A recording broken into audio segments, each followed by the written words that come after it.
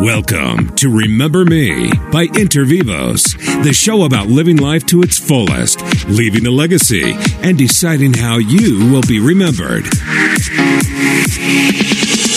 And now, your humble team of expert planners, taking the legal world by storm. Welcome to Remember Me. This is the show where we talk about leaving a legacy and how you want to be remembered. I'm Mike Black today. I'm hosting for Glenn Wagstaff, who's away on business. And I'm joined today by James Brewer from Envision Wealth Planning. Hey, James, how you doing? I'm doing great. Always glad to be on. Yeah, I'm going to call you JB because that's what you'd prefer. So I know it says James. So glad. Hey, JB, why don't you tell us a little bit about yourself and what you do, and just kind of get us up to speed on things. Well, in addition to being a personal finance contributor to Forbes.com, I am the CEO of Envision Wealth Planning. We help people experiencing money uncertainty pursue freedom through smarter money moves. We often help people with issues such as retirement planning, helping them save on the cost of college, navigate student loans, and issues that also incorporate estate planning. Oh, thank you. That's good because, we're working together because we are an estate planning law firm. It's good that we can work together. Today, we kind of wanted to talk about the single life. We've talked about this before. You, Glenn, and I have gotten together. We've talked about the single life, and we wanted to kind of approach it from maybe an early single life, and maybe later on in the show we can talk about some other things. But I remember when I was a kid, and my parents kicked me out of the nest, and I didn't know anything. I absolutely knew nothing. I was okay. You told me a term too, but I was frugal. I could save like crazy. And I could save and save and save. So I felt like I was pretty good on that thing, on that side of the fence, So I could save. In fact, my brothers would always come to me for loans, and people would come to me for loans because I had money. Mm-hmm. I knew how to take care of it. But when I got out into the real world and had to be an adult, things started to change. I mean, I bought a car, paid cash for it, great kind of thing. But then I wasn't taught that I needed insurance. My dad finally said, hey, do you have insurance? I can't remember, something happened, but I needed insurance. And he goes, oh, well, you better get it. So he gave me his agent and went from there. But, we were talking about this a little bit earlier, but kind of some of the things that parents could do. Can you kind of explain some of those things that you see from your perspective that parents could do to help prepare their kids for single life, alone, away from the home? Sure. Somewhere, I think, in the let's call it the high school years, usually some people have an idea, am I going to go off to college, or I'm going to, start working immediately, or some hybrid of the two. So that could kind of guide where the conversation needs to go. A thing that always, kind of bothers me when it comes to the college side is that usually the child says, hey, I want to go to whatever school because it's cool, or somebody that I know, my friend or whomever is going to go there. But there's really not a conversation regarding, the affordability of that very thing. So more and more people are taking on student loans, which, has become like the biggest loan that people are taking, and it just kind of continues to get fed. And what's odd is people who couldn't qualify for a home loan are getting student loans, and depending upon the school that you're going to, that might actually be more money than the house that you would have bought once you got out of school. It's important that people learn, there's something called credit rating, there's something called interest, and how does interest get added on to a loan? So often people look at the first dollar amount and the principal value of the loan, but not at all calculate what's the all-in going to be if you pay it over 10 years, pay it over 30 years, what that's going to be. So in the case that you were kind of giving, hey, if I'm going to immediately, start working or some kids who are blessed to have a car when they go to school is, well, hey, there's certain things. How are you going to take care of this? Oh, you mean I got to take care of it? Yeah. So taking care of it includes this thing called insurance. Well, geez, I just thought all I did was, make the payment, either, your case paying it off with cash, but a lot of people are taking on loans. And hey, well, what happens if the car gets totaled? Oh, maybe there's a thing called gap insurance, which is one of the most undersold insurances around, because people will find out that sometimes the value of the vehicle and what is still owed to the finance company, even after your collision is paid, there's a gap in that price. You've got to come out of pocket. Don't have the money, there's a new loan. Now we're back in the loan ringer. So so there's kind of some fundamental conversations that people can have. Sometimes it's as simple as cash flow. Like, okay, you make, $10. Should you save some of that $10? Like I said, I was good at saving when I was a kid. I could save like crazy, but I had no idea what, like you said, credit rating. I had no idea what a credit rating was. And when you're paying cash for everything, you don't develop a credit rating, because if you don't take loans out, you just pay it off. There's nothing there, right? Well, that, and what some parents do.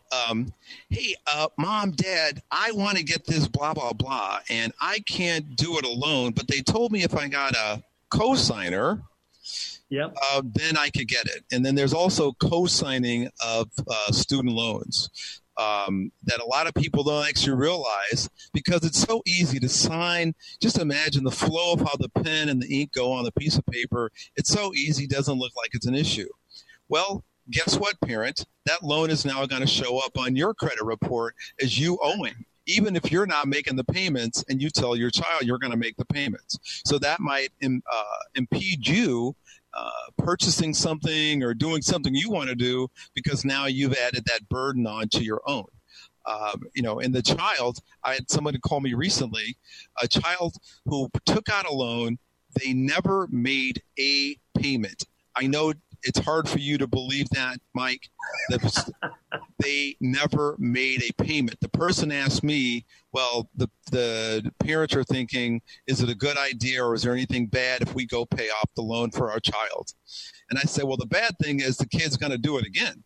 Yes. Because you've told them, I'm going to bail you out. So I just think that there are some lessons that, and sometimes it's better to have hard lessons. At the time, that loan was only like $6,000. Better that the child learn on defaulting on $6,000 than learn the hard way on, say, a loan for a house that's $200,000, $600,000, $1 million, depending upon where you live. It's better that they learn early. That's a good point, because, the earlier you learn things like that, the better off you'll be later on. I mean, the principles you learn early and you try to stick to the good principles, I think is the way to go. My wife and I came from completely two different backgrounds, and her spending habits were different than mine. And trying to train her, I don't want to say that, because, you don't want to train your wife, right? Well, you said it. You already said it on the air, so it's too late. Well, just if she ever asks, I wasn't there. You didn't hear me say that, but trying to teach my wife some things that I've learned my whole life, and trying to help change, some ways, her spending habits, is difficult. But if we can teach the kids, the parents, and I think this goes back to what you said, the parents sometimes don't know themselves, because I know a lot of parents that don't know themselves and have that, and then they perpetuate that. Well, one of the reasons that I am a firm believer of financial planning and cash flow management tools, going back to the wife situation and child as well, is if you show someone, if you continue on the path that you're at right now, then here's where you're going to land 5, 10, 20, whatever the time period in the future. So if that is, I want a comfortable retirement, the spending, the going out, the whatever that you were doing before that was taking that cash, then down the road, you're going to look and say, man, but now we can't retire, or now we can't take that vacation. Well, you had the cash flow. So sometimes showing people, where the current behavior is headed. And let's say if we rethink where this money could be put, then we can get better results. No, that's a very good point. And after the break, let's discuss some of those things. But James, JB, why don't you let everybody know kind of how people can get a hold of you if they have some questions or want to, get some more advice? It's James Brewer, JB, at Envision, ENBISION, wealth.us, or you can call me direct, 773-699-4756.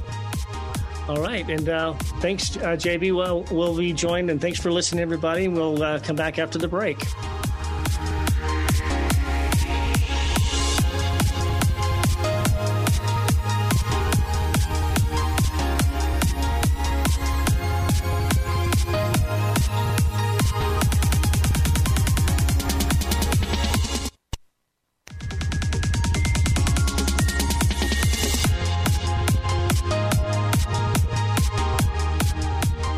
Welcome back to the show, everybody. We're here with JB Brewer from Envision Wealth Planning, and we've been talking about the single life. We talked earlier about the early single life, as in being, thrown out of the nest in college years and things like that.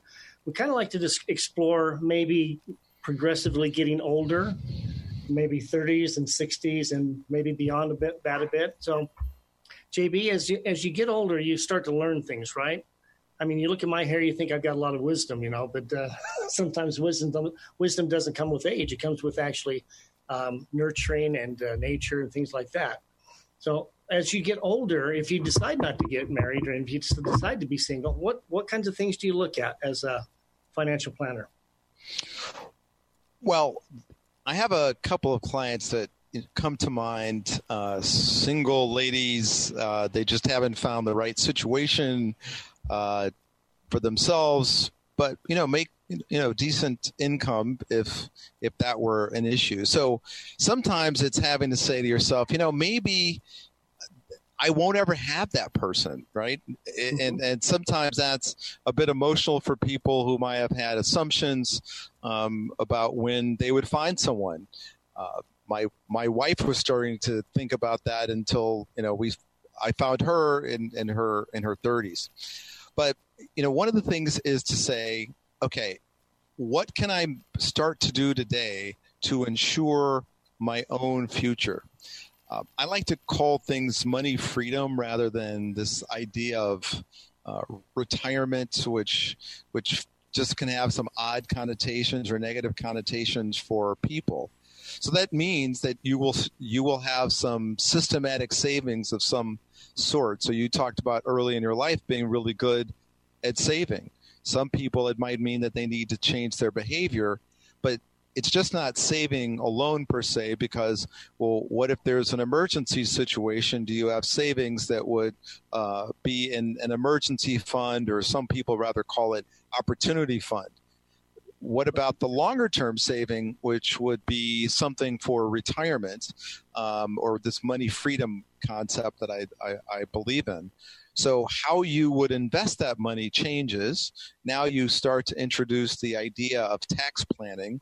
So what has become the, kind of go-to get a 401k or an IRA, that is actually just simply a way for the government to provide some tax incentives, but it's not the only way for you to save for your money freedom in the future. Depending upon when you decide that money freedom date is, you actually may not want all of your money in those other things, because you're going to get hit with a penalty once you start tapping those funds if your idea of money freedom is age 52 and not age 59 and a half, when the 10% penalty goes away. Some of the other things have their own rules, but let's not get into that right now. Then one of the challenges I still believe is that most people don't start to think is, well, hey, I'm single. What happens if something happens to me physically? I've got the health insurance probably through my workplace, but what if I, get disabled, I get hit by a car, or suddenly, I find out that I have some debilitating illness? I always share people, I'm a bit skewed on this concept, because I, in my 40s, ended up getting 2 or 3 disability income protection checks because one day I went to the doctor, which led to one thing and another thing. And next thing you know, I had 3 surgeries. So who knew? Most people today say, wow, you look really healthy. I'm like, well, there was that period when I wasn't so healthy. And I was really glad that I did have that disability income protection, which still, kept the dollars coming into my household when I couldn't work. Especially if you're working at a smaller employer. Some larger employers may include that as a company benefit or be able to take the impact of you not working. But more and more companies aren't as generous in that particular area anymore. So to me, it's just really smart to have that. Well, you also bring up another good point, making decisions. If you're incapacitated, you can't make decisions for yourself at that point. That's got to be done. You've got to have a health directive. So right. You talk to a lawyer and get that taken care of, Yes. The college kids now, if they're 18 years old, they're out of the house. They need that kind of thing because they're no longer part of their parents' household. So right. And sometimes people have, a boyfriend, girlfriend, it could be living, not living, they're close, however that works out. And I said, but if they go to the hospital, they don't have any rights unless somebody wrote some rights in. That's right. And so that's where you get into the legally binding document, basically that health directive. So they know that there's a document saying that if I'm incapacitated, this is the person that makes the decision for me. And sometimes even the single people find themselves involved in helping family members. Could be their parents. I've got one client right now who, is actually 2 who are actively part of their family's life. One is needing to help their parents financially along with their sisters. Then another one shared with me that they've got some conservatorship and guardianship regarding a parent who's got some mental issues. But then I discovered that person doesn't have any documents of their own, which I found shocking. So, sometimes when there's a diagnosis of something, that moves people to action. But then there has been no diagnosis of any particular problems of hers, which can easily make things be, I'll get to it later. But, suddenly you're driving down the road, somebody T-bones you. I'm giving you all my life stories. I got T-boned about 4 years ago. And the next thing you know, like, oh my gosh, first I decided, it wasn't my time because I saw it coming and I said, oh God. And, I thought it was, oh God. And then fortunately after the accident, I said, well, but the car was totaled. I wasn't. Fortunately, the engineering in the vehicle worked, but you just never know. So people have really got to stop kind of kicking certain, cans down the road and thinking, I'll get to it later, especially when you're single because you never know what's going to happen. And then, let's start talking about, as people age. So sometimes, we think, oh, you're young and I'm so attractive. Now, whether or not you have a face that says that, at least to yourself, you're like, hey, I'm still attractive. Someone's going to find me attractive. But then next thing you know, you're in your 60s and you're still single. And I think more and more people are just not just going to say, I'm going to get married just to get married, get into a relationship. In fact, I really want to find the right person. And until I do, I'm comfortable in being single. So now you have a whole new set of potential issues, but now at this point, maybe you have some assets that you didn't have before. Right. Beneficiary designations that made sense when you were in your 30s may not make sense now that you're in your 60s, especially if you were passing the assets on to parents who may be incapacitated or passed away, deceased. Have passed away. Yeah. So it's kind of those things that usually aren't in front of mind. Those tend to often be in the back of our mind. Yeah. It's you bring up a lot of good points because, you have to start thinking about things at different stages. And, your life is dynamic. It's not static.